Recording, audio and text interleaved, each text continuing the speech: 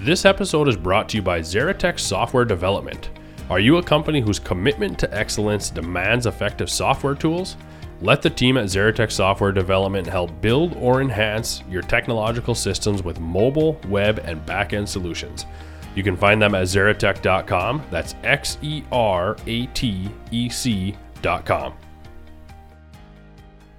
Hey guys, on today's episode of the podcast, I sat down and visited with Jack Zwart. Jack is the host of Heartland Revival, a podcast. Find it on Spotify. I'll post the link in my description. Jack is also known as Rust Belt Kid on Twitter. So we got into how he got started writing about the Midwest and why he celebrates it and why he appreciates it. And then eventually why he started the podcast, what it's all about. It's just super fun to have a Upper Michigan guy that had started a podcast as well and kind of be able to pick his brain of, hey, what are you looking for? What are you searching for? And kind of hear the foundation of all of it. So I really appreciated this one. I hope you guys enjoy it.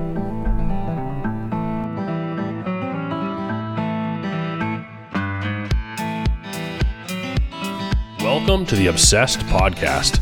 I'm your host, Logan Herkus.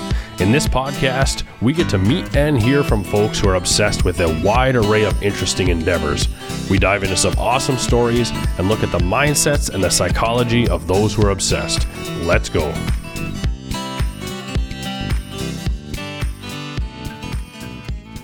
Jack, thanks for coming in.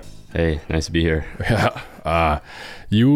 I want to talk about a handful of things, but you started a podcast. Yeah. So I want to explore that and then kind of just your background first. So I think it'll just kind of interweave back and forth. Yeah. So do you mind if we start with you? Let's start with the podcast. What did that come from? It came from, I guess a short time ago, I was asked to be a guest on another podcast besides for this one. Mm-hmm. And I just really had fun with it. The host was super good. He's got fire. I don't know if I have as much fire as he has, but I felt like he was actually that host, and his name is Mike Lombard, for anyone wondering. He hosts the Lombard Trucking Show. Mm-hmm. And he's like helping truckers with their fitness. That's his personal goal, right? And he wanted to have me on to talk about manufacturing. And I feel like it was a productive conversation. You know, there's like exploratory conversations and there's productive conversations. Mm-hmm. And so, I don't know, I was just pretty inspired by that. I had been writing online for some time under a pseudonym, just about industry, about politics, whatever. And I felt like I had enough audience over there that I could start to take those people and then do something a little bit more productive and then get to know the people that I was interacting with. Mm-hmm. And just mostly as an excuse for me to bring cool people in and pick their brain, right? Yeah. It's and the pseudonym online, the podcast that you started is called, what's it called? It's called Heartland Revival. Okay. And it's about, can you give me the breakdown, celebrating the Midwest, can you give me the breakdown? Yeah. So basically the goal, I wish I could have it in front of me. I can't remember what I wrote in the bio of the podcast, but basically I just sit down with Midwest guys. We talk about what makes the Midwest so great, explore the blue collar jobs, I have a few different things lined up, but the landscape, the people, the history, the jobs of the Midwest, particularly like blue collar America. I'm just trying to highlight like blue collar America. That's my goal. Right. And then, so Heartland Revival, and because the Midwest was a booming place, and you talked about it in your first episode, the gentleman gave a lot of the history of how it got to where it's at, right? Yeah. But celebrating some of that history, but I want to take you back further eventually, but that's something you're excited about? Right. Okay. And I guess I'm curious where that comes from, but I feel like you can't really get there unless I hear some of your background. Yeah.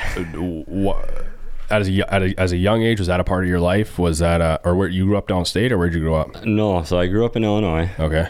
And this is part of the reason I chose the pseudonym I chose for a while, because when you move somewhere, like maybe downstaters can relate, or like anyone that's not from the area, people will, when you first move somewhere, they'll identify you as that guy from Illinois. Yeah. So then I just kind of tied that Rockford, Illinois bit in with kind of the narrative, and then you can choose a name like Rust Belt Kid, which I don't care that people know it's me now. Sure. But in the beginning, it was just like a way to convey a message without using your actual name, right? But yeah, anyways, I grew up in Illinois. I was thinking about this exact thing, and maybe I'll write something on it. It's like, why does it even matter to me? I think the reason it matters is there's this photo I found in my parents' basement just like not that long ago, 6 months ago or something, right? And it's this photo of my brother. He's like 1 year old. He's sitting on a John Deere die-cast tractor in the yard. There's the old farmer's dog sitting next to him. He's wearing overalls. And in the back, you can see this old dairy farm where at the time, you know, the guy was in his 80s. He still lived. Oak trees in the yard. It's like classic Americana. And that's just, I got the pleasure and the gift of growing up there. And you don't know it at the time how special it is, right? And then you get older and you move around and you get a job and you start to get maybe more pessimistic about some things in life or just more stress or whatever. And you always look back on like the good old days, right? Right. And then at some point you realize like these are still the good old days. Your kids are having good old days. And it's your job to kind of like bring the best out of wherever you're at. And I was blessed with a really good circumstance when I was young. And every area or person or time or place has something special about it. You just have to bring it out. Yeah. And I think when you quit, like when you can view your own life as I view that picture of my brother, then you can start to make real headway. That's interesting. I can sometimes struggle with not seeing the beauty where I'm at, right? And always, almost across the board, if I look back at any period of my life, I look back at it with nostalgia. 3 years ago, doesn't matter, anytime. And just like you did with that picture, I can look back at a picture of me 10 years ago, but I guarantee in that moment, I had similar issues of not necessarily always seeing the beauty, right? But in hindsight, it's always unbelievable, right? And maybe you forget the bad and you only remember the good or whatever it is, but I think it's just perspective. So I've been trying to lately is be like, hey, my wife gets annoyed by it, but like a lot of times I'm like, hey, before you know, we're gonna be 75, wrinkly, whatever, you know, like it's, but if you can put yourself in the shoes 10 years from now, it might help you, give you perspective of look how lucky we are, you know? I try to do that. It's hard to put yourself in that forward thinking mindset. Yeah, for sure. And I found myself, I think maybe a lot of people found themselves like mentally questioning things, especially during COVID, but even just you get older, right? Like there's just more stress in your life and you have to figure out a way. By the way, I did not envision this conversation going like this, but you just have to realize or come to grips with, but also like maybe I should phrase it like this. My parents granted me that landscape, that time, that place to enjoy, and like, did we enjoy it, right? Me and my brother, 2 kids growing up, farm next door, we just went out and had a blast every day. Now it's my turn to give my kids a similar thing, right? And it's not like I'm just over here slaving, you know, and I never see my kids or something like that. But the point remains that people should be proud of, I guess the bottom line is people should be proud of their work, and just find the glory in the everyday things, right? And promote people that are doing good stuff and have a positive message. I guess that's the bottom line. Yeah. What jumps out to me though is like, man, because I think everybody can relate to this. That's how old are you? I'm trying to think if we're within a year or two of each other, right? I'm 25. 20? Yeah. 25, okay. So I'm a few years ahead of you, 29. Trying to think, my years blend together too. Anyways, I bet you a lot of people our age can relate. You've got those younger years, which are, again, in hindsight, they're blissful, right? Obviously, there's pain and struggle and whatever else. But then you get into like college and you get in this, but then you get into fatherhood and kids and busyness and bills and all this stuff, right? You can get sucked down a rut pretty quick, right? Yeah, absolutely. And for me, I feel like it's what I don't know if this is true or not, but I feel like I could see it being where this is many things that it accomplishes for you. Like for me, for my podcast, I could list for about 20 benefits that it has, but I don't know if I'd have to sit there and rank order them. But obviously the intellectual pursuit, the challenge, meeting cool people, whatever else, right? But I could see it being a thing too, where it's like intentionally seeing the beauty, just like you said, right? And getting yourself out of this headspace where you're sometimes just not going through the motions in a way, or you know what I mean? Yeah. So when I was in Mike's podcast, I think we did it. So I've been on Mike's and Mike's been on mine. And I think this gives credit to Mike's hosting ability, but I think we pulled the message better out on Mike's. Yeah. And that was my generation, and maybe older people will say the same thing, but there's a whole point about the QAnon does a good job at this. This is what I'll say. The QAnon does a really good job at this. People are okay and actually happy to do blue collar work. But if you get to suburbia, or like, even though I grew up on a farm, I went to a school that had some suburban kids, and it was college at all costs. And if you were dumb, then you went into the trades. Yeah. Like if you were an intelligent kid, or even halfway, gave an effort in school, they were talking about college, and nothing else. Not the armed forces, not trades, not anything. No, and that's part of what you're celebrating too. So my interest in right here, I keep honing on you and what the podcast means for you and whatever else. And I think eventually we'll get back into that. I do want to get back to some of your initial history, which got you into why this interest in a way. But for me, the exciting part, again, maybe that's just my nature, and what this is about is just focusing on you and that podcast and what does it mean for you right now and stuff like that, more on like a interpersonal level. But again, we can get back into that later. But absolutely, that was my life too. I mean, we were a similar age where it's like, if you weren't going to college, you're a failure, right? And so that's kind of what your message is like celebrating blue collar, celebrating the Midwest, celebrating the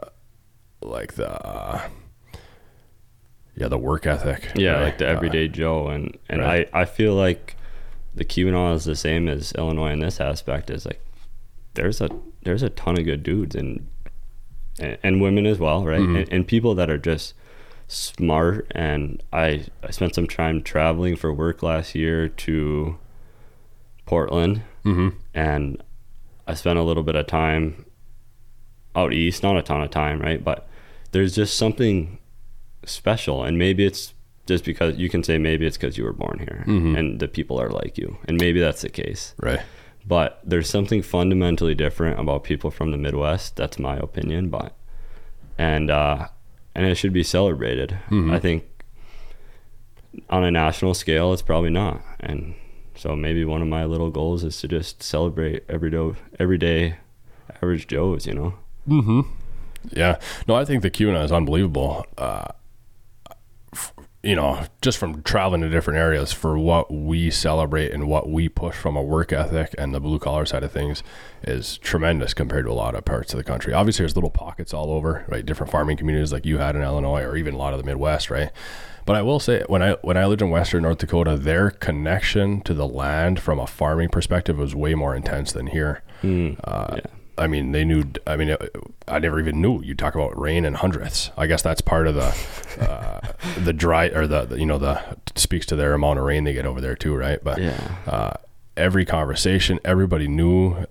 One of the political campaigns was out there was that the guy was dogging his political competitor because he didn't know that day's price of what's the unit for like wheat? a bushel of corn. A bushel of corn or whatever. Yeah, like Mike Johnson doesn't know what a bushel of corn was today. Like that was his dig on it.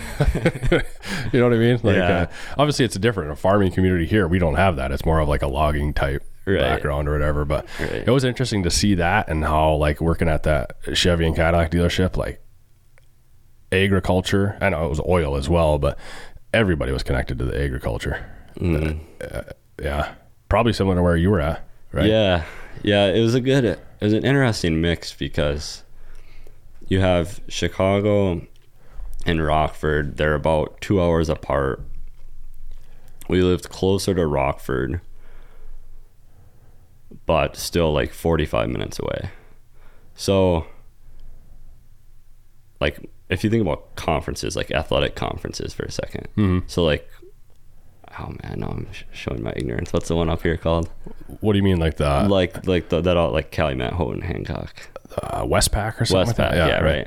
So like our conference in Illinois was all rural schools, but if you went one way or another, east or west, outside of like a couple town range, so think of like an area the size of the Keweenaw, you would be strictly in like suburban or urban areas. So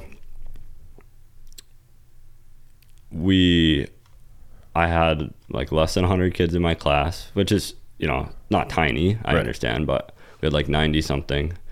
And, but like my grandparents and my parents, they all worked in town or in the city. And you didn't think anything of it at the time. It was just normal, right? Like your neighbors were farmers, and my dad was a equipment operator and a welder. My grandpa worked at the Chrysler factory loading cars, and my other grandpa worked at a wire factory. That was just like baseline for me. Yeah. And you didn't know that was, you know, now it's kind of part of a narrative I tell and a story I tell. But at the time, it's not like you thought good or bad or indifferent. It just was. Right? So it was kind of a unique place in that, you know, you had asked me if people are connected to the land. Doesn't sound like as much as North Dakota, but definitely more so than here. Like you talk about land is priced by productivity. And I guess you could say the same here to some extent, but I would say here land is more priced for beauty. Yeah, for sure. It's different. Like, I mean, even in real estate, people talk about like timber value and you go look at it and it's like not even part of the conversation. Unless you're looking at large tracts, somebody to buy a 40 is timber value. I mean, it's more the views, the setting, the location. It's not even a thing from what I see. And maybe it should be, but it's not. I mean, again, way less people are heating with wood, I guess, or to even go log a little 40. But anyways, okay. But so that whole dynamic, I guess, and then I guess that ties into your background, how we were pushed college. Did you go to college? Did you get a degree? Yeah, I did. So I got a forestry degree from Tech. Okay. And it's the same kind of narrative once over again. So I'm at Tech. I'm doing fine. I was in engineering. And then I had this professor, and he made this comment. And I wasn't doing as good as I would have liked, by the way, but I would have passed. And he makes this one-off comment about, like, if you want to be the best engineer, you have to stay late. You can't go out to the bars, or you can't go home early and go to the beach. You have to stay late and put in the work, and that's how you get to where I am. And I'm like, where you are? Like, that sounds miserable. You're teaching 19-year-old kids like the fundamentals of CAD. Like, that sounds terrible. I wouldn't ever want to do that. Maybe I actually don't want to do this. Yeah. And to some extent, it was probably an excuse for me not doing as good as I would have thought. Sure. But that's when I switched majors. Yeah. And for sure there was a crutch there. I won't lie about that, right? I was like having a hard time for the first time in my life, and I'm like, well, it'd just be easier to change. But at the same time, I kind of started to get this picture that we're painting. And I just felt like you could go move shapes around on a screen. And I realize there is like real important to this stuff, right? Yeah. And move numbers around in a spreadsheet. Or you can go do something a little bit more meaningful. That's why I got into forestry. I was just fascinated with kind of the beauty and the logging has what's the word you would use? It almost has like an ambiance or romanticism, despite the roar of a chainsaw and like the big machines. There's almost like something romantic about it, right? Oh yeah, big time. And so I did that. I got the degree. And then I worked for a forestry consultant for not too long, like a year, my first year out of college. I worked for Green Timber down in Baraga. And that was fun. I really liked that job. It was actually like the best job ever for a young guy. But then kids came and money got real, and that's where things had to change, right? So sure. That was also, I tried doing a little bit of everything. I tried selling insurance for a while. After that didn't work, then COVID had come by that time, and it was like humbling to say this still to this day, which maybe it shouldn't be, but I took a job working in the Walmart back room. So that's when I got kind of familiar with trucking, which is kind of a big part of what I do now. I was just managing a crew of teenagers basically in the afternoon and into the night shift, unloading trucks at the loading dock in Walmart, sorting the freight and stocking it. And then that lent me the opportunity to eventually head to Gator Bar and do some logistics stuff over there. So that's where I am now, scheduling trucks, scheduling material, inbound and outbound, loading, unloading, planning, material usage. I get to meet a lot of truckers. That's been my favorite part of it, for sure. I get to see a lot of cool trucks, talk to interesting people, shake their hands, and truckers are interesting to me because they always have a story, like, and they always want to talk, right? They're cooped up in a truck for like however many hours before they get to you. Yeah. So when they hit that dock or when they're ready to go, like man, do they have some stuff to say? Yeah. Which makes it fun though. Right. And that's what I do now. So we can get into that more. I enjoy that. Yeah. I really do. Forrester Research interviewed 206 senior technology leaders in major organizations responsible for software development sourcing. 63% said their software development service partners do not have a full understanding of their end customer. If you're dead serious about moving faster and getting more done, Zeratech Software Development can help you move forward with confidence. Let the team at Zeratech Software Development help solve your problems with mobile, web, and back-end solutions. As they align with their clients, they use a proven method to understand the scope of the problem and help demystify the steps to make it go away. They will deliver the software solution you need, and they do it with the integrity that you'd expect from a family-owned business in the heartland of America. Schedule a call with the team at Zeratech today at zeratech.com. That's XERATEC.com.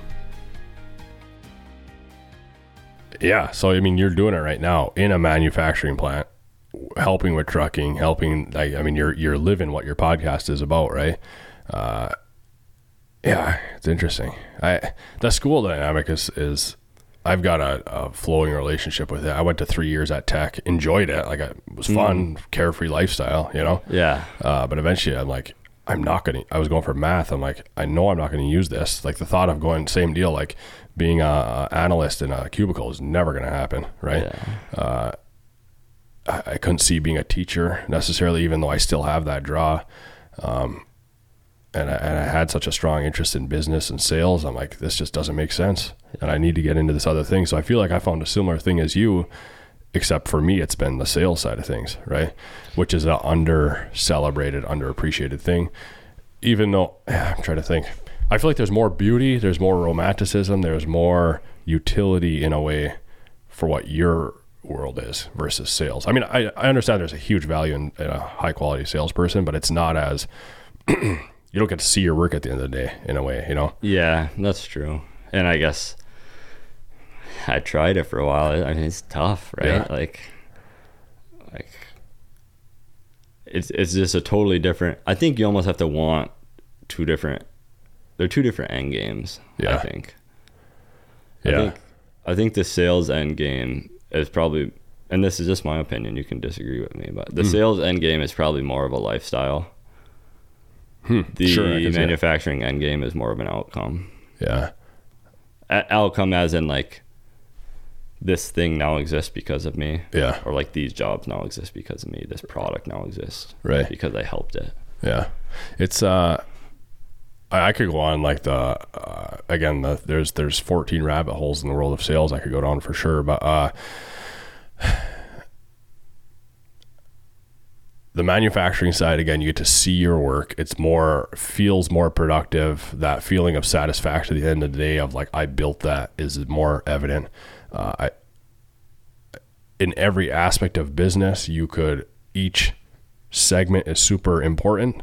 But I've always said, and I maintain this is true, but obviously you could maintain this argument about anything, is like without sales, you have nothing, right? You could be the best manufacturer in the world. You could be the best anything in the world. But if you don't have product that's being sold, you've got nothing at all, right? Yeah. So there's huge value in it. I understand that and I appreciate it. And it really just comes from my interest in people. But you even talk about logging. Like I've dreamed about, wonder what it would be like to just do something like that, you know? Yeah. I don't know. Can you leave manufacturing at work? Is that a thing? Like, is that easier to leave at work versus take home with you versus like when you were selling insurance or? You should ask Eric that question, but well, he's not the right guy to ask for. Yeah. But no, I think, if you're not in, for the most part, you can. Yeah. I think so. Like, I think our shop guys actually do a good job of it. Yeah. They work 4 12s or 4 10s depending, so they get like an extra day. Mm-hmm. And then when we had a weekend shift, they were working 3 12s. Okay. And getting paid a premium for those last 4 hours. Right. So they get 4 days off or 3 days off. I think most of the guys do a good job of it, actually. Yeah. I have a little bit different role because there is still some office work, and there's still some like trucks run on their own schedule, so I have to sometimes make myself malleable. Mm-hmm. Especially during 2022, you just saw this 21 and 22. You just saw this insane demand, and there wasn't enough trucks in the world or rebar to send or whatever. It was like I had to keep my pulse a little bit closer to that plant, but sure. But now it's to a point where I think for the most part you can, unless you're in management, I guess, is the bottom line. Yeah. Obviously, if you're the owner or you're in management, it's a way different world, right? Yeah. But yeah, no, it's interesting. Then that ties into you and starting to write online, and that was. I feel like this podcast for me is super fun because, and I feel like it might tie into this, is talk about the Obsessed podcast, right? You get into something and it's like somebody asks you a question about mule deer hunting, for example, and it's like you can kind of gauge real quickly, are they interested or are they just asking to be nice? If they're asking to be nice, I'll give them the 30-second spiel, But if you're interested, how much time you got, you know, right? In a way, this lets me and people that I talk to get into all these things in a way of more of not a like, hey, let's just be nice about it, but how much time you got type of thing, right? And I feel like that's you. Well, I don't want to put words in your mouth, but is that you doing this? That's an excuse and a way for you to actually get into the things that you're excited about versus the 30-second, let's be nice on a Friday as you're leaving work? Absolutely. Okay. Yeah. So like I just explained a little bit, like I've grown this fascination for trucks and truckers. Mm-hmm. Like, if you would have asked me when I was 18 years old, like trucks were just things that went down the road. Like it literally didn't matter. Right. And now I'm kind of like into it. Right. Mm-hmm. I don't know mechanics still. Like I'm still not the best mechanic in the world, but I envy guys that are. But anyways, yeah. So I think you see that, right? Is I talk to and I write about people that are in trucking, mm-hmm. because you're right. It's a way, it's an outlet for me to learn. Yeah. And I also enjoy history. Mm-hmm. And so you see those, like I only have 2 episodes out right now. those are my first 2 episodes, history and trucking, right? So yeah, it's just it is a way for me to really dig into it. Yeah, like really dig into it. It's unreal though, because I feel like when you really dig into it, that's where like you don't know where you're going to get to. That's for a part of me what this is so exciting for. Like it's an adventure, you know? Yeah. And even like you have no idea where you're going to get to.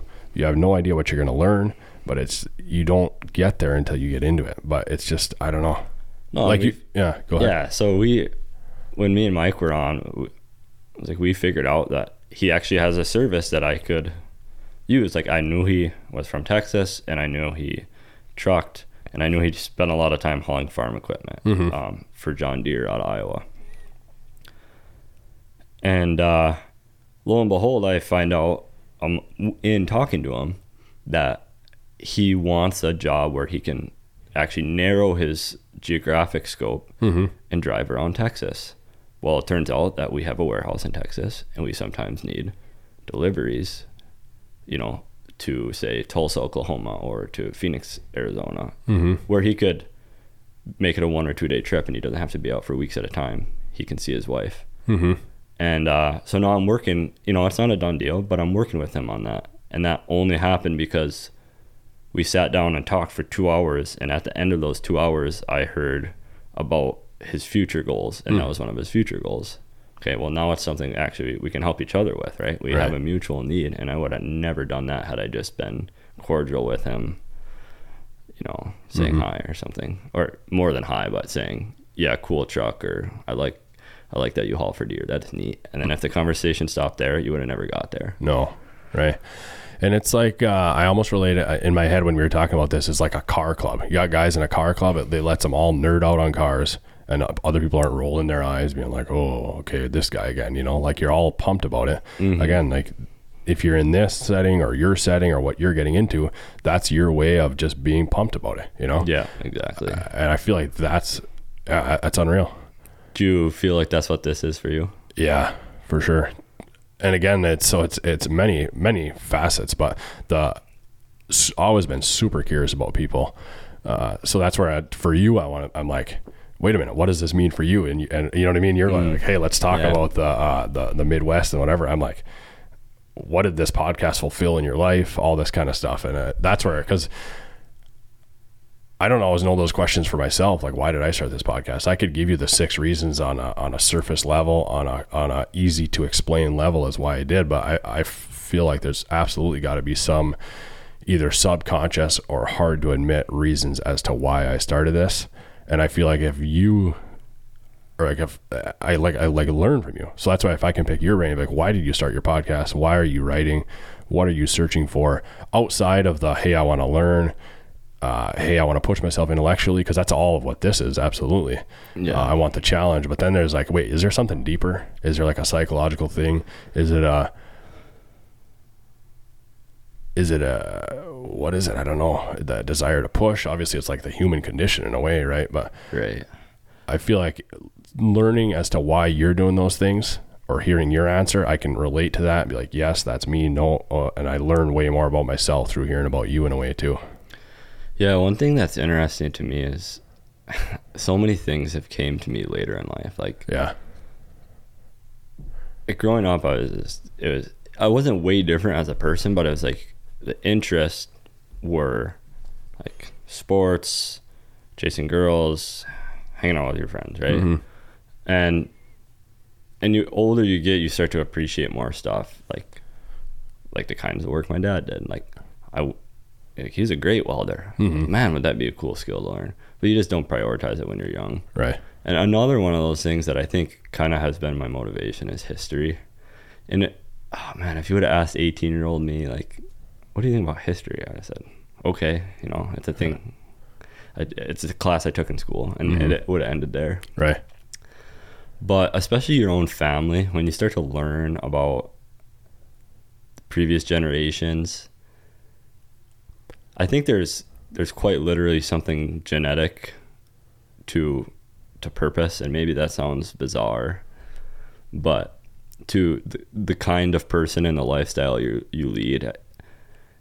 And I don't want to paint anyone into a corner if they dislike something their parents did. Mm-hmm. But I think for most of us, we can be proud of what our parents did, right? Mm-hmm. And you're not going to be a duplicate, but you're going to be really close. Yeah. And at some point, you have to come to grips with that. Right. And the more you explore your family history, you're like exploring different potential iterations of yourself, I think. Mm-hmm.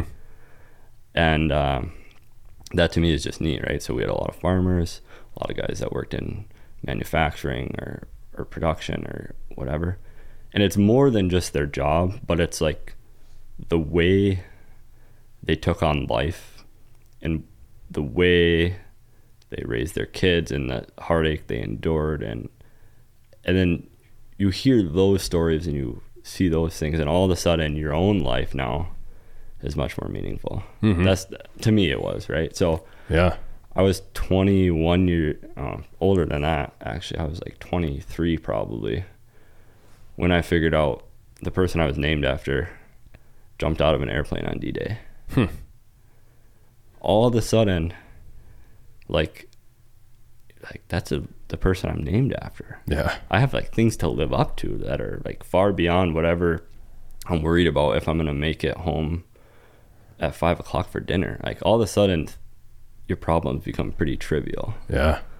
And I think the more I've learned about my family history, the more I want to like highlight these kinds of guys. And that's probably been my biggest driver, is learning my family history. Huh. You talked about purpose and the family history informing you about yourself, but is that just interesting, or do you take that history and you said you gives your life meaning, but I guess okay, let me reverse this. So a part of what this podcast is, and I'll tie this back in, for me, is like celebrating who you are naturally in a way. And I talk about your family history or the genetic side of it or whoever else, yeah. Right? And leaning in on that, because I feel like through my life, I found a ton of value in like tons of introspection of like, who are you? What drives you? What motivates you? What are you good at? What are you not good at? And tailoring all that to say, and like, pursue things that fit all those metrics. And for me, that's sales and working with people, right? Yeah. And I feel like I've learned that, man, I'm super thankful that I took the time, or however it worked. I don't know how it worked, but like found that out instead of trying to butt my head against the wall and make something work that isn't working, right? And I feel like that's part of what this is like figuring out, or like there's so many aspects of this podcast, but part of it is like the psychological, who are you, and lean in on that, right? But that's all. I've always focused on the internal, like just you, Jack, focusing on Jack, right? Are you saying that you also take some family history and apply it in the same way? Yeah. In a sense? Yeah, I think so. Okay. Imagine like if you were doubting yourself ever, and you figured out your great grandpa jumped out of an airplane on D-Day 2. On D-Day 2. Right. On D-Day in World War II. Yeah. All of a sudden, you have a lot. Okay. I'm literally named after this person. Mm-hmm. I have, what's the politically correct term? I have the balls to do big things. Yeah. I have like gumption. Right. I have courage. Mm-hmm. I know it's in me because like the biggest example of them all. Yeah. Right. Like, so that's in me, right? That person is in me. And then, you have like, my mom's side goes all the way back to Plymouth Colony. You start to think about people that quite literally founded the country. Being in you. Okay, now you have more confidence in a ton of things, right? But in, let's say, deal making and just dealing with people, or whatever it is. That was, not the smoothest example, but you can then you face a challenge or a circumstance, and you have all these memories or like events to draw on. And maybe you never dealt with it before, but you know that someone did, right? Someone close to you, or your blood did. Yeah. And then therefore you can handle it. Yeah. Man, that's interesting. I'd be curious to like explore some family history and just see. And again, as you think about that, I mean, like close family history, grandparents and stuff, for sure I pull from them. Right. Beyond that, I mean, I've read some little snippets, but not necessarily looked into like who are these people and how do they relate to me in a way. Yeah. And I don't know why I started. I think it's interesting because my dad has like, if he went to school in modern times, he would be diagnosed with like a learning disability probably. Okay. For sure ADHD, and he has this, I don't know, we'll call it like almost like a verbal dyslexia. Okay. So he's like, in storytelling or listening to a story, oftentimes he can get things jumbled. Mm-hmm. So he tells me sometime in high school, like, oh yeah, your great grandma's brother, the guy you're named after, he died in the Second World War, and he's like a hero, and he has all these medals. So one, you're like 18, you're like, okay, cool. Mm-hmm. But you don't like feel like sitting down and reading a book about it. And two, because of that, I'm probably like, yeah, you probably got some details wrong. You know, that's probably not what happened. Right. And then, I don't know, who knows why, but one day I just decided to look it up like 5 years later. Yeah. I was like, holy cow, there's something to this. He Yeah. actually did, right? Like, before they stormed the beaches, there was an airdrop behind the beach. And these paratroopers were supposed to capture these critical points before they hit the beach, so that when they hit the beach, eventually they would capture this airstrip and then they could resupply behind. Right. That was the idea. Well, it was like low fog over the English Channel, and it's a bad jump. So like one of the planes, everyone died. They jumped right into the English Channel. Unreal. The other plane, and then the other two both missed their drop, and you have guys scattered across the countryside, not where they're remotely close where they're supposed to be, trying to push their way back to where they are supposed to be, behind enemy lines. And that's how he died fighting like the day after he was dropped behind enemy lines. And you hear that, and all of a sudden your problems are much more trivial. Yeah. Yeah. It's super interesting. It's what timeline in this whole world did you start writing online then? Or even a timeline from now? Was it 6 months ago? Yeah, no, it's probably about a year ago. Okay. And some of it is fake it till you make it, right? Sure. But one thing I've always been impressed with, and I try and tell them when I can, is like, you have guys like, I work with Eric Aho and Brad Kangas, and those guys never went to school, but they take me to school like every day. Yeah. Right. And that to me was just interesting, and I felt like it was something I should know, and I didn't. And so to some extent, you fake it till you make it, and you write because you're trying to learn while you write. Same reason you podcast, right? Yeah. You're trying to learn while you podcast. Right. And literally in the beginning, there was like two things that I wrote that I knew about. And then you just start picking topics, literally researching them because they sound cool, and then just write a summary. And that's it. Fake it till you make it, right? Like, yeah. Like, do people view you as knowing about this? Maybe. But my goal wasn't to like try and be or like show some expertise that wasn't really there. My goal was to like highlight a facet of our corner of society that you don't think about, and make everyday people think about it. Yeah, that was my goal. Okay, but do you know what? Yeah, do you know why? In a way, I know it's an impossible question, but like, what if there was a why behind why you wanted to celebrate it? Do you know that answer? Because I sucked at it. You sucked at celebrating it? No, I sucked at anything to do with working with my hands. Okay. And I realized that, however old I was, that to me, this is my opinion, of course, but working with your hands is the noble thing to do. Yeah. There's like paper pushing and glorified moving numbers around, and there's a personal side to sales too. So I don't want to make it sound like I don't take offense at all. But like the world doesn't turn without these guys. Absolutely. And at some point I recognized that, and I recognized I wasn't one of those guys. Mm-hmm. Oh shoot. Like I had to figure it out if I wanted to view myself as contributing. Yeah. As meaningful. Right.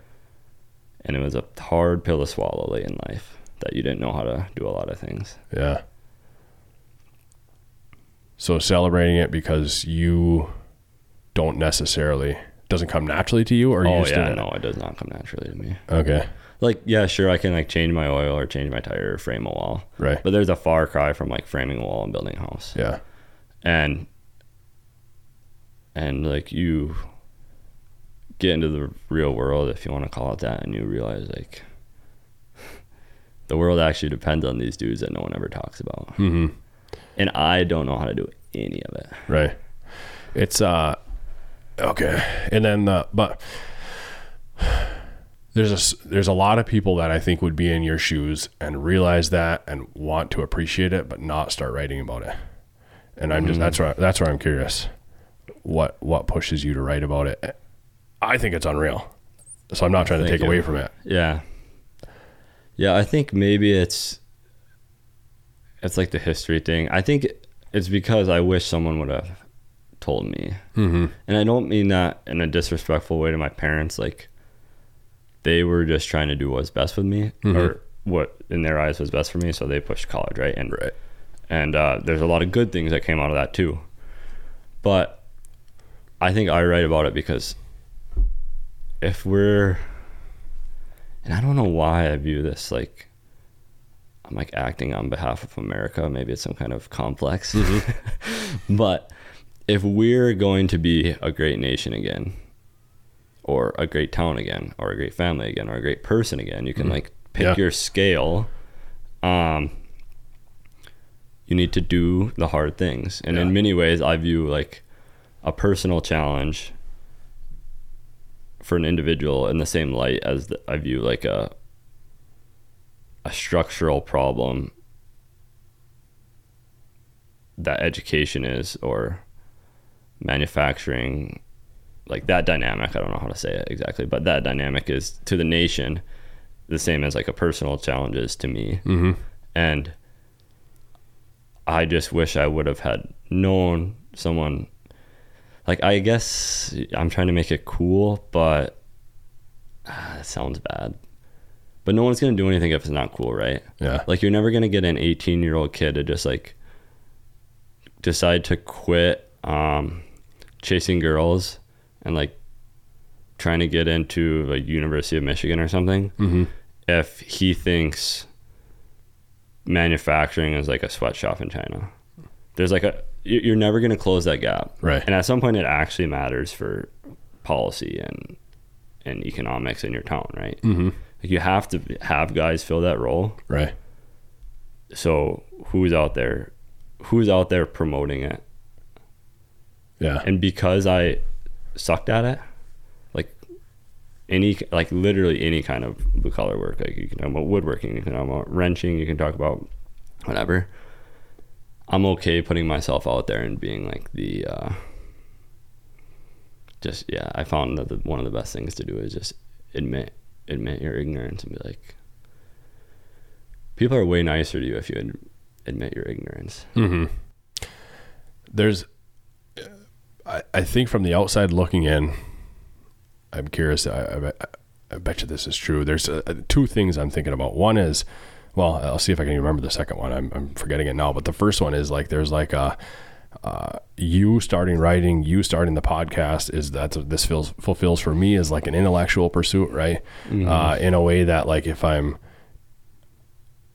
I think it speaks to personality.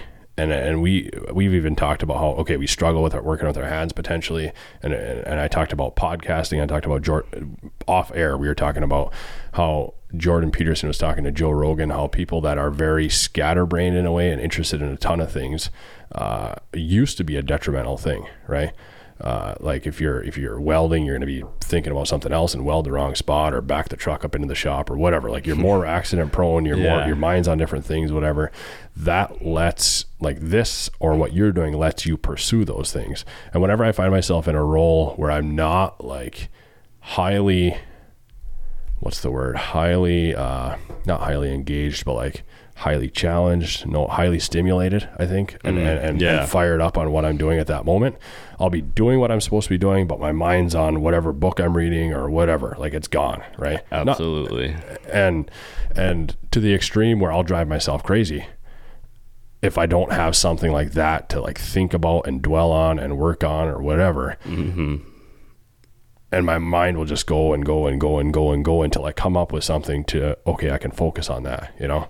Yeah. Or that's an outlet, you know, or like create this and like this, that's part of what this is for me, right? This podcast I'm saying. And I think that like for you, does it fulfill a similar thing, the writing thing? It's almost like because I've sometimes wished I could just go through the motions and not have to just rack my brain and work on, I can't even help it, right? But that's where I'm like, man, what would it be like to go do this, come home, be content, you know what I mean? Like no, I think that's true, and I would have never thought about it like that, but that's certainly true, and that's certainly how I am. And that probably is an outlet for me, because I feel like it's meaningful too, but there's probably to some extent just like I need something to do and I want it to be something that I enjoy, right? But I mean, it's just like it's kind of the same as Rogan, and one thing I always try to stay away from is like talking about Rogan, because I don't want people to think like I'm trying to be him, right? But I think he actually, this is separate, he kind of does a good job of this. Is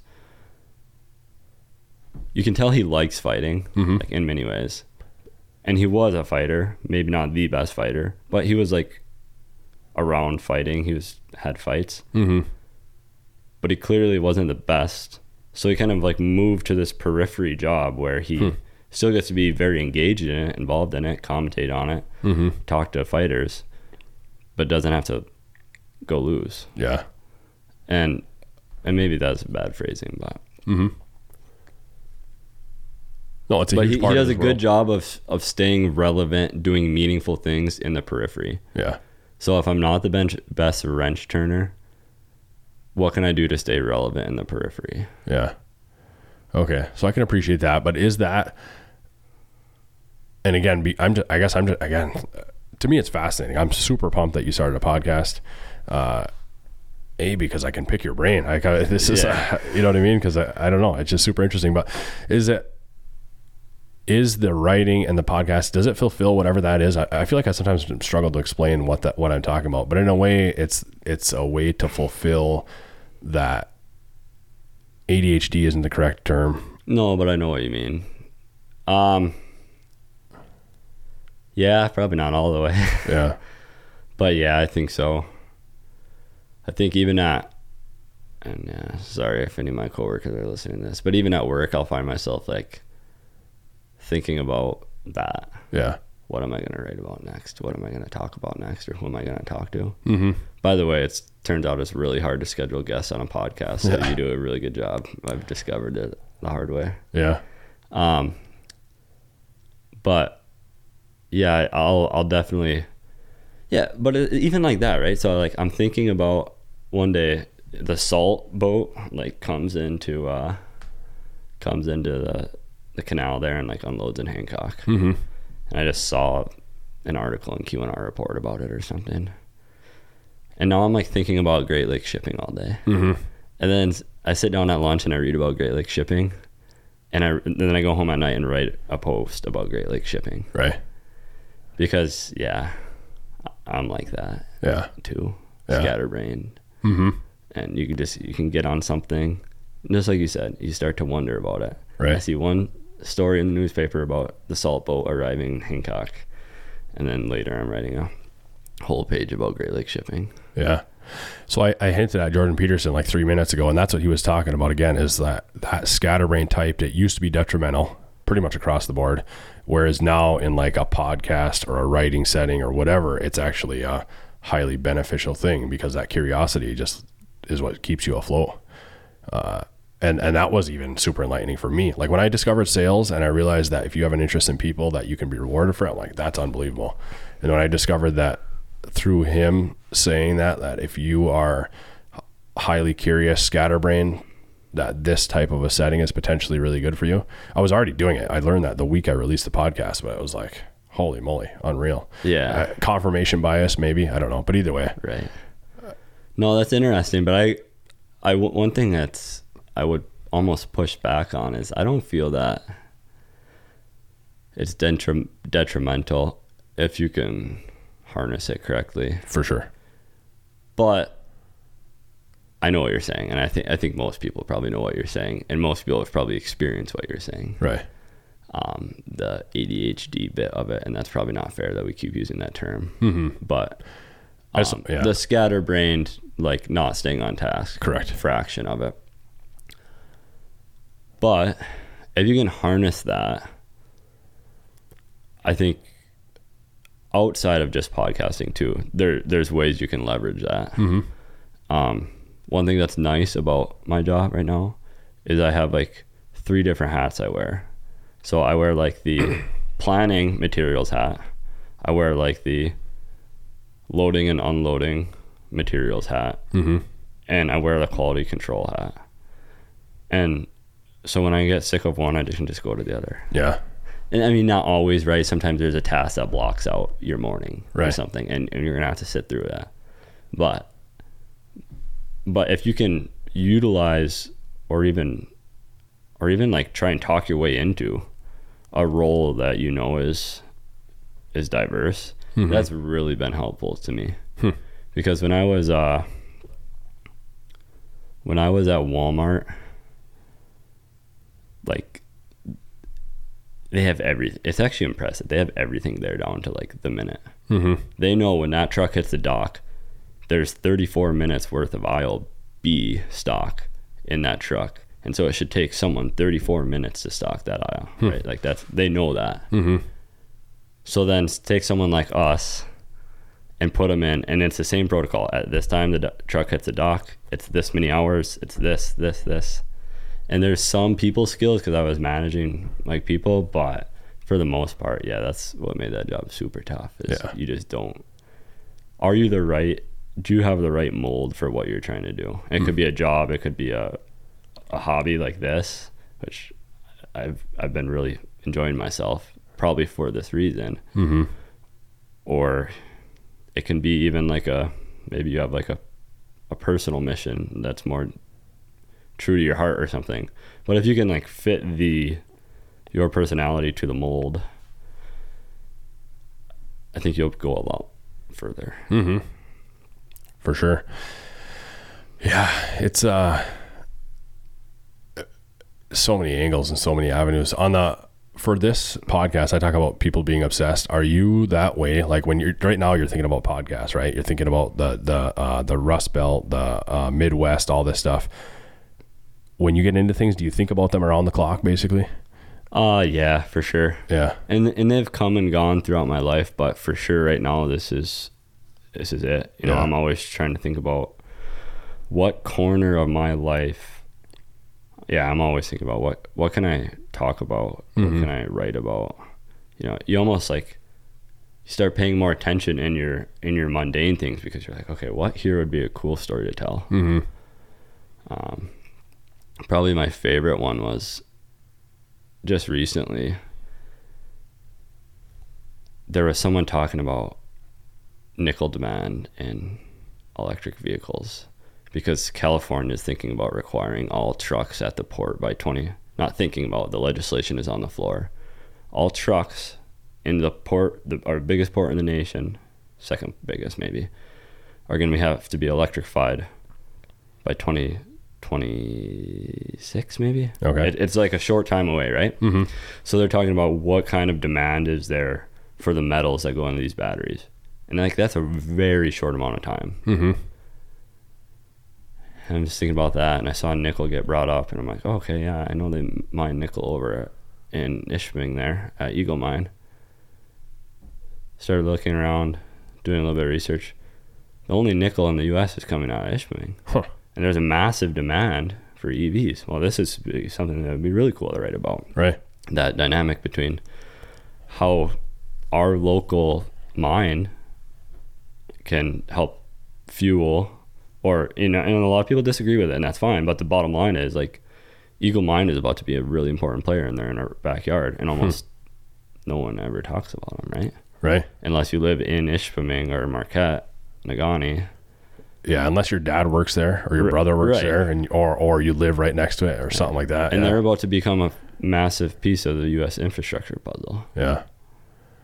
You ever read Atlas Shrugged by Ayn Rand, or I don't know if you pronounce that correctly, Ayn Rand? Yeah, I've read bits. I haven't sat down and read it all, and it's been a while. So. Okay.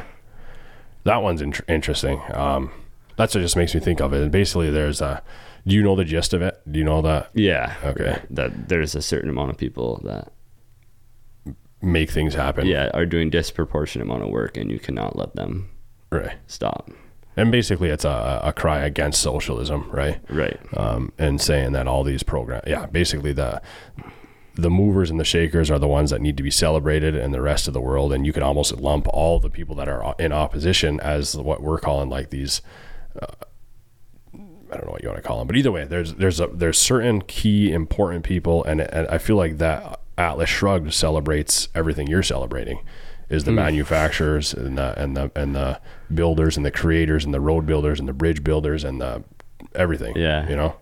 Yeah, that's interesting. I would have never compared myself to Ayn Rand. Yeah, but anyways, yeah, no. The narrative, the point is interesting, and important. I obviously agree with it, so I don't know how much more I need to say on it, but I think that the fun part now has become making a puzzle where we can find more. Like, who else can we highlight? What can we talk about? Yeah, I mean, one thing I recently dug up that was kind of cool, and this is, you just go about your everyday life and you see stuff and you're like looking at that, and there's inevitably a cool story there. Oh yeah. So my grandpa, he's like an antique guy. He like goes to the antique mall, you know, and he gets this old Sears and Roebucks. This is kind of a hot topic right now. You know how you used to be able to order like an entire home kit out of Sears and Roebucks? Yeah. He finds like one of those magazines from 1933, and he gives it to my mom as a Christmas present. Oh, here's a neat little historical gift. I'm thumbing through it, and one of the ads in there is for, I can't remember what, it was a joist of some kind. I can't remember exactly, but it says explicitly made out of Upper Peninsula hemlock. Like they were proud of it. They were advertising it, you know? And that was less than 100 years ago. And it's like, where has that gone, right? You would never go to a hardware store now. They'd be like, our wood is proudly Upper Peninsula hemlock. They probably can't even tell you where it's made. They write SPF, spruce pine fir. They don't even know, which blend it is. So I don't know. I obviously thought that was neat, and so then I wrote about that. And it's just this daily. It can become kind of fun, right? You're looking around your everyday life for a story that highlights these guys, because they are everywhere and they are really important, right? So that's kind of become my own personal little thing, is digging around for a story. Yeah. No, it's I think it's sweet. I think it's a sweet mission. Again, I'm pumped because I can pick your brain about the whole behind the scenes stuff in a way, and we can learn from each other, like, hey, how do you approach this? How do you approach this? Yeah. What's this thought process here? Stuff like that. And I've learned this in everything, real estate, all kinds of things. Like, your answer is not my answer and my answer is not your answer, but you still learn from each other, and you still learn, why do you do that? Why do you approach this way? And then to me, it's interesting is like, if you have some principles and some foundations in the back end, even like little things like learning, okay, pursue what you're interested in. Who cares what people think, right? Like, I feel like that's what makes it meaningful. I think you're gonna if you're going to have a crowd listening, it's going to be a crowd that's interested in what you're interested in versus you trying to fit whatever you think your crowd is interested in or something like that. Yeah. Right. Like things like that. Like if you have that be your foundation, that I think you can miss that and you can get caught in the weeds if you don't have somebody to be a bumper in a way. Oh, you know? Yeah. No, right now I feel like I'm probably due for asking more questions. You've been around the block a lot longer, but I am excited for it. And I think there is truth there for sure, getting caught in the weeds. I find myself still doing it sometimes, you know, like you don't have to reply to everything someone says. You don't have to, you don't have to worry too much. I try and remind myself that, because sometimes it's just, let's say a person makes a comment to me either in real life. So like I have gotten some feedback now in real life from people I know. That's been really cool. Sure. That's been really cool. But yeah, like someone said, yeah, you should really put an intro on your podcast. Like record the podcast, think about what you said, and then go record an intro about what you're going to talk about, so that the listener knows, like you can preempt them with what you're going to be talking about. I said, yeah, I think that makes sense. You know, she's like, your podcast is like an hour and a half long, and I don't know if it's going to be worth my time or not. It's like, okay, that makes sense. And then I hadn't done it yet, but I told someone else I was going to do it. Like, I think I'm going to put an intro on this time. And they're like, that's a terrible idea, because what if they don't like it? If they like you enough to listen to the podcast, they should like you enough to listen for a while. Yeah. And if they decide they don't like the topic, then they might just shut it off when they could have found something interesting just by dragging them along for the ride. So then it's like you have one person saying X and one person saying Y, and I don't know what I'm going to do yet. I'll probably just pick whatever feels natural. Yeah. Like with Mike, that dude was just so energetic and fiery. I would not want to put my boring voice in front of his, you know, like to start the episode. It probably just depends. But if there's like some, not warning, but, you know, preface you need to give, then maybe you do. But like you said, people are always have some critique or and a lot of times it is constructive, right? But I try not. I've learned the hard way that you can't just follow what everyone says, because then you just get drug around back and forth. Yeah. So to say that is like, as somebody that's doing this, you put this out there, there's however many people listening to it, and you have no idea how they feel about it, right? And I think that's where that concern is. Like for all of your life, all of your interactions, you can look them in the eye and be like, hey, how do you feel about this? You just read their body language, you know? Yeah. Now all of a sudden you get put this message out there or whatever. You have no idea how people think about it. So there's that. I think that's like a unnatural thing in a way. And that's where those alarm bells can come off, because all of your life you're trained to perceive and understand how people think about you. Right? That's interesting. That's really interesting. I never thought about it like that. That's how I think so. So then that side of things is like, you really, really appreciate feedback, because you're like, I don't know, however many people have listened, they could all hate it. I have no idea. Right. Obviously you could look at your feedback and say it's overwhelmingly positive. Okay, maybe it's good. Anyways, to say that is like, you appreciate feedback, but you also want to let people know, like, hey, I appreciate your feedback. I appreciate your criticism, but anything you're going to tell me, I've heard the opposite. Like, I've had people say, man, I wish you would talk more about yourself. I've had people say, I wish you would talk less about yourself. So it's like, okay, again, like, who cares? Just have a conversation, right? But exactly.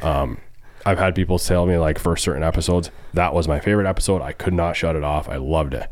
Other people, the same exact episode, man, I couldn't make it through it. Like, oh, okay, you know, like, yeah, right. I don't know. Right. Absolutely every single piece of feedback I've gotten, I've got the reverse. Maybe not, because I'm overwhelmingly positive, right? People aren't going to, even though if they don't like it, usually they're going to like, I don't like it, shut it off, right? Yeah. Well, exactly, right? Which is the way to look at it. But anyway, so eventually you realize the feedback is really appreciated, but I can't really take it into account. You just got to do you know? Yeah.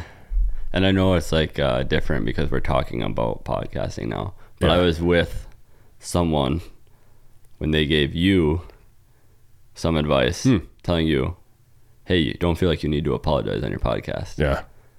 And that was good for me to hear too. Right. Because you have a relationship with the guest, and maybe there's something you feel like you need to preface or leave out, and then you find yourself stumbling and apologizing on the mic. Right. And like that person told you, hey, we like you enough to listen. You don't need to apologize for anything. Just talk, you know? Right. I feel like I did a lot better job of that. With my first guest, this is what was interesting, is my first guest and my second guest were totally different.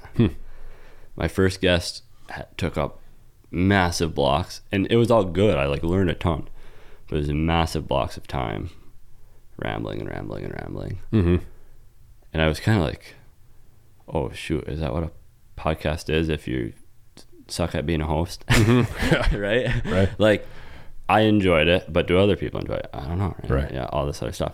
And then get on the second guest, and he's a ball of energy, but it's a conversation. And it's like two totally different styles. So where I'm going with that is, I don't think anything you do is going to make everyone happy. There's all kinds of different guests. There's all kinds of different ways you could host that person and talk about it. Yeah, just like that person told you when I was standing there, it's just be yourself, because people care enough to turn the podcast on, right? If they don't like it, they can shut it off. Yeah. But having some of those foundations, like I approach a lot of things in life with that, is like, have your foundations, have your principles, and the rest takes care of itself, right? I approach sales that way. I try to approach everything that way. And like, that's how I try to approach this. But if you are alone out there, you absolutely get stuck in the weeds, and all of a sudden you're getting worried about this or thinking about that, or going down this going down a path that is taking you away from what your true mission is, in a way. And that's where I think having somebody like you to bounce off of is beneficial. Oh yeah, well, thank you, and you the same. I know I've already asked you quite a bit, but you have to start saying like, comment, and subscribe if you want people's feedback. Yeah. No, I know. I'm that whole side of it. People do all these things to like get interaction and listener. I don't know. I just can't do it. I can't do it either. Yeah, you're never gonna find me like with a catchy thumbnail or some clickbaity title or something like that. Yeah, it's just not. I don't think the kind of person that's gonna gravitate towards that stuff isn't the kind of person that's gonna like my stuff anyways. No, so I'm fine with that, right? That's what I thought about too, is like, people that grow a podcast, a lot of it's around like Instagram reels and TikToks and all this stuff, and maybe someday, but I can't do it. Like maybe I'd hire it out or something, you know what I mean? But it's just, it feels, I think it speaks to actually everything we're celebrating, is like this Midwest, but like add humility back into it. Yeah, right? That's a good point. I've talked about that quite a bit, is like, I've struggled to even start this, because that's what's celebrated in life, is humility around here, you know? Right. And is this you stepping out of that humility lane, you know? Yeah. Did you feel that at all? Or have you felt that? Yeah, I guess so. To probably not as much as like you or people around here. I just think about my wife and her family when I say people around here, and maybe that's not accurate, but but there is, and I view it as a good thing. Yeah. There's a massive share of humility that everyone has, and it's just not the same. I know I'm in a group chat with some logistics guys, and some of them also do content, right? And they're always talking about like, if you do this activity on TikTok, it gets more views. If you talk about this thing, and I just get so like burnt tapped of it. It's just like, that's so dumb. Just talk about what you know about, or what you're interested about, what you're trying to learn about, and the rest will take care of itself. It's funny, and then they'll probably shun me and say, "Oh, you don't have that many viewers." Okay, that's fine. Right. You know, that's fine. But it is interesting to think, some of the people, if you do talk about content creation, and I almost hate even talking about it because it's like a not humble thing. But we all consume it, I think, or most of us do. So it's probably bears talking about. You look at someone like Rogan. Or I really like Jocko.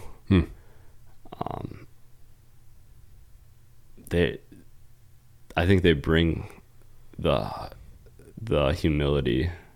Maybe you wouldn't say that about Rogan, but they bring like or at least a realness, a down to earthness. Mm-hmm. And it's probably the barbell effect, right? Like if you look at people with humility, they're probably totally on one end because they never talked enough about themselves to ever get going. I mean this from like a content perspective, not from like a life perspective. Right. Like if you look at people with humility, they're probably on the left end of the dumbbell because they never could get talking enough to get going, or they're on the far right because they talked just enough that people really fell in love with them. And everyone annoying is somewhere in between. Sure. Huh. That's my 2 cents. Yeah. No, I can see that. It's but you even talk about Rogan and these guys. I think they bring humility, and there's like a genuineness that's hard to deny. And he's like the biggest podcaster in the world, super well known, and he'll talk to a farmer from Ohio. It's like, that's interesting. Let's do it. You know? Yeah. And I feel like that's part of what it is too. I mean, it's the same deal, and he's talking to him as an equal. You don't get the sense that he feels he's better than any of his guests. You know? Yeah. He had Salatin on there, I think. Who is Salatin? Who is like a regenerative farmer from Virginia. Okay. I think I've seen that one, yeah. Maybe more than once. But yeah, no, you're right. He does do a good job of that. And there's probably a lesson in there for your everyday life too. Yeah. Like you just gotta listen first. Mm-hmm. And maybe that's part of the reason I'm doing this, because I do know that oftentimes I talk first and listen later. Mm-hmm. And then while the other person's talking, I'm already like, I know that's a bad habit of mine. Yeah. I think it's a bad habit of most people, myself included. It's hard not to. That's part of what this was too, to challenge yourself for that aspect. But yeah, you're focusing on what do you say next versus what are they saying, right? And it's what's the term? Is it active listening? Yeah. Listening for the sake of listening versus listening for the sake of responding, right? It's not a natural thing, I don't think. No, for sure. Well, maybe, right? Like, there's some people that are really good listeners. Yeah, but how many? But it's rare, I think. I think it's rare, but I don't necessarily think that they like practice listening. Maybe I'm wrong. Yeah, hard to say. Probably, you think it comes natural for most people? I think it comes natural. It's just some kind of circumstance that leads them to be a good listener. Yeah, like some kind of natural circumstance. But I don't know very many people that practice active listening. Yeah, to actually think through it. Hey. Yeah, and the sad part is I kind of focus on it when I'm talking on a podcast or when I'm trying to garner information for writing, and then probably most of it goes out the window as soon as I leave the room. The active listening, I mean. Yeah, but I bet you'll find it infiltrate into your... I hope so. My wife hopes so, probably. Yeah. Yeah. No, it's... and the willingness, I talk about this a lot on here too, is just the willingness to, well, commit, pursue, and put yourself out there and do that is, it's unreal. I don't know. I think it's sweet. I think it's unreal that you did it. I think it's you should unreal be proud of having almost 100 episodes. Yeah. It's weird to look back at. Yeah. I have 2 published. Yeah. Yeah. And I'm supposed to have another one tonight, but yeah, so I appreciate you having me. I don't know if I have 2 episodes, so it's like, what do I know? Yeah. But it has been a good experience writing about stuff for sure. Yeah. I think that here's the thing, maybe here's like another way that I could frame it to you, because you keep asking me why it's important. Mm-hmm. And someone is like speaking for blue collar people. Mm-hmm. But if it's not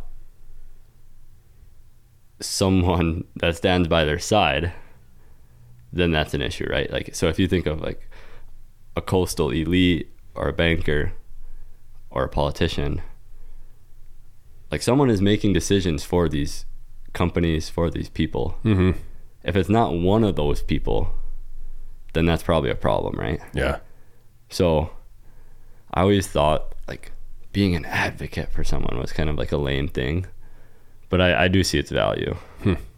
Or like trying to promote like job organizations, like some society of engineers or whatever. Like, I always thought that was the lamest thing. Mm-hmm. But I understand it now.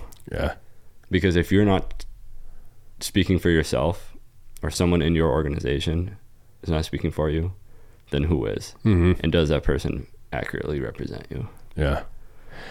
But you feel that calling?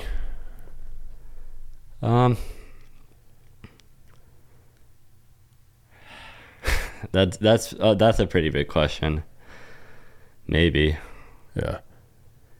The only issue I have with it, and this is a personal problem maybe, is do I get viewed like an outsider because I don't have the knack? I don't think so. I just like, I'm so impressed with these guys that I work with. Right? That I just like want to go to bat for them. Mm-hmm. Yeah, no, I don't think so at all. I think I sometimes wonder how much is that all self-limiting thoughts. Like, I tell myself I'm not good at these things either, but in reality, right. Like, from the outside looking in, I feel like you could figure it out, or you know it, or you're better than you think you are, or whatever. This is some self-limiting belief that you told yourself when you're 16, and I wonder that about myself sometimes. You know? Yeah, that's probably true. That it's you're too hard on yourself in a way, you know. But yeah, no, it's just the why behind it, and then what are you searching for? What are you looking for? To me, it's unreal, the whole message, the celebration of the Midwest, the celebration of the blue collar side of things, that kind of not anti-school, but the school's not everything. Yeah. But then again, just the interest in you is why you started it. What were you pushing for? All that kind of stuff. But anything else we should have covered? Anything we talked about that we didn't hit? I'm sure there's plenty of stuff, but we can wrap it up. I appreciate you having me in here. Yeah. If people want to, I feel like guests sitting down with you is a lot of discovery. Yeah. More than storytelling. Yeah. It's more personal discovery than storytelling. Yeah. And I think that's unique to your podcast, and I think I learned something about myself sitting here. So I appreciate that. Yeah. Sometimes I feel bad. Like, we should, like, I always enjoy hearing about the topic and hearing about the subject, right? But I quickly want to get in, like, why? Like, tell me why. Yeah. You know what I mean? Like, and then explore that and like look at the personality and the psychology. And it's interesting. I wrote my blurb of my podcast when I started it, of like, explore the mindset, psychology and the mindsets of those who are obsessed, or whatever it is. Look back, I'm like, well, that's what I'm doing. Like, not even thinking about it. You know what I mean? I couldn't even told you what I've written in there necessarily. Right. So to a fault, I lean on that, but I go back to, who cares? That's what you're interested in. Right. Right. Isn't there like a New York Times bestseller that Start With Why? Isn't that a book? Yeah. Somebody just told me about that 2 days ago. Yeah. I should read it. And then they told me that they were talking to me saying that you seem like a guy who is always thinking about why. Because that's true. Like, why?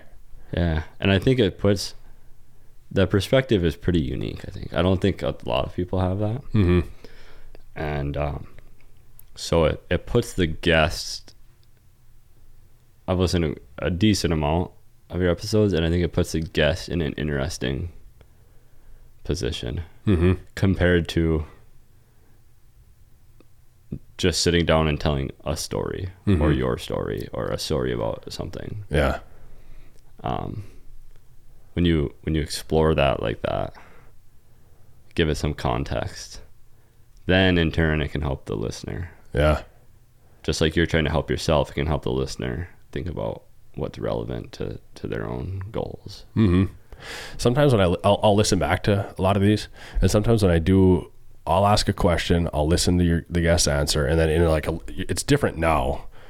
Different in this setting versus when I'm listening to it later. When I'm listening to it later, I'm straight listening. Now there's some element of me trying to respond to, right? Like, I think I do a good job of listening, but anyways, there's some element of that. But when I'm listening to it later, it will spur a thought or a thing about like how that applies to my life, and I'll get totally lost on this rabbit hole. I'm like, wait, I didn't listen the last 3 minutes. I got to rewind this, go back to that, and then go back to it, you know? Yeah. And I feel like that's kind of what I'm doing here too, is just like, it's a way to like, I don't know, it's like a learn about yourself mode too, you know?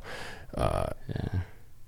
But does it just happen when you're listening to podcasts, or does it happen like all the time in everyday life? Maybe all the time is strong, but no, right. I think when I'm passively engaged in a podcast, I think is when it mostly will happen. But music too, listen to music. So, you know, it'll spring up this memory or this thought, and I'll get lost in it. Like, I didn't listen to that song at all. I'm down this other path, you know? yeah, it's interesting because people are just so different on how their brains work, right? Right. And I know you had some psychology guys on, and it's like me and in some ways me and my dad are the same. Mm-hmm. He jumbles some things, but they're mostly verbal. Sure. I jumble things like we're active trains of thought. Right. And he would just get so frustrated, like, you know, if we were working on something, let's say, Mm-hmm. and he's like, you don't have X tool ready or Y thing ready to go. It's like, yeah, because we're not to Y yet. I was like busy thinking about uranium mining or something, right? It was just like, it's not, and it's probably frustrating. It definitely is frustrating to people in a lot of ways. Yeah. But if you can harness it right, there is you can multitask pretty good usually. Yeah. And decent anyways, and do some cool things with it. So it's really curious to see how other people's minds work. So keep asking why. I think that's a good. Yeah. Well, no, it's your entire framework, so I don't think you're like going to deviate away from it or something. But Right. No, but it gives your podcast a unique angle. Yeah. Well, I appreciate it. I really enjoy it. It's and one of the I got one last question then for you, and then we can wrap it up. One of the things I learned is a lot of what makes somebody who they are can very frequently through this podcast. Somebody's a writer, somebody's this, somebody's that, and it ties back to this singular moment. Somebody said, "Hey, you're a pretty good writer." 30 years later, they're still writing. You know what I mean? Like something like that, or some unique singular event of positive feedback or something like that made somebody really appreciate it, or somebody's dad said you're this or whatever. Do you have that? Can you think back of that kind of a moment in a way? Because I bet you it's there. Yeah. Whether or not you can think of it, I'm just curious if you can think of a moment that is like singular moment like that has molded you into who you are today. Yeah, I'm gonna take the boring answer and say no. Okay. The one thing I will say is I did have this moment since I started working at Gator Bar, and so I was already working in there, and you can say, you know, I was already traveling the path. Mm-hmm. But when you start a new job, you're worried about learning your literal responsibilities, your schedule, you know, what tasks you have to get completed every week. Mm-hmm. And then at some point you stop being worried about like the process of it, and you just start doing them, and it becomes natural.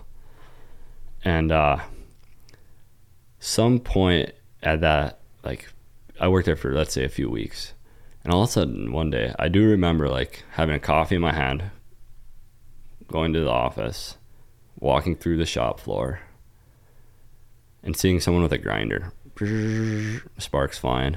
It's very like machine shop-esque type scene.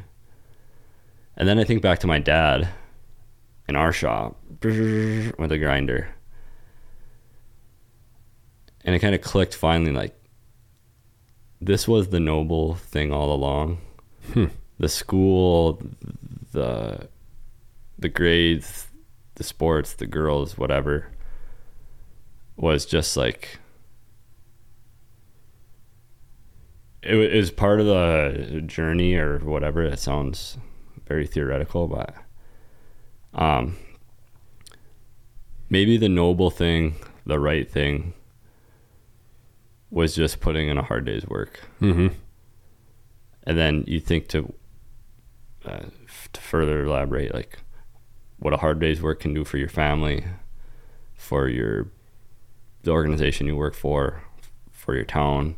And then you just start scaling that. What is multiple people doing hard work, doing things that are often shunned by, modern school systems or a certain type of person, politician. But if everyone is doing these activities, it's my opinion that we, as people, as families, as a nation, you can pick wherever on the scale you want, we'd be a lot further along. And so there was one day where it kind of like clicked to me. I was always go to college and do these great things. I'm just a laborer. And then, okay, maybe labor was the right thing all along. Yeah. Well, I think it's unreal. And in a way, it's always interesting what comes to me, but in a way, it feels like you've combined the both of them. Like you pursuing writing, you with the podcast is almost like that not school side in mind, but in a way that's, again, we go back to the intellectual mind. Okay. And then also you're fulfilling the other side of it by actively working in it.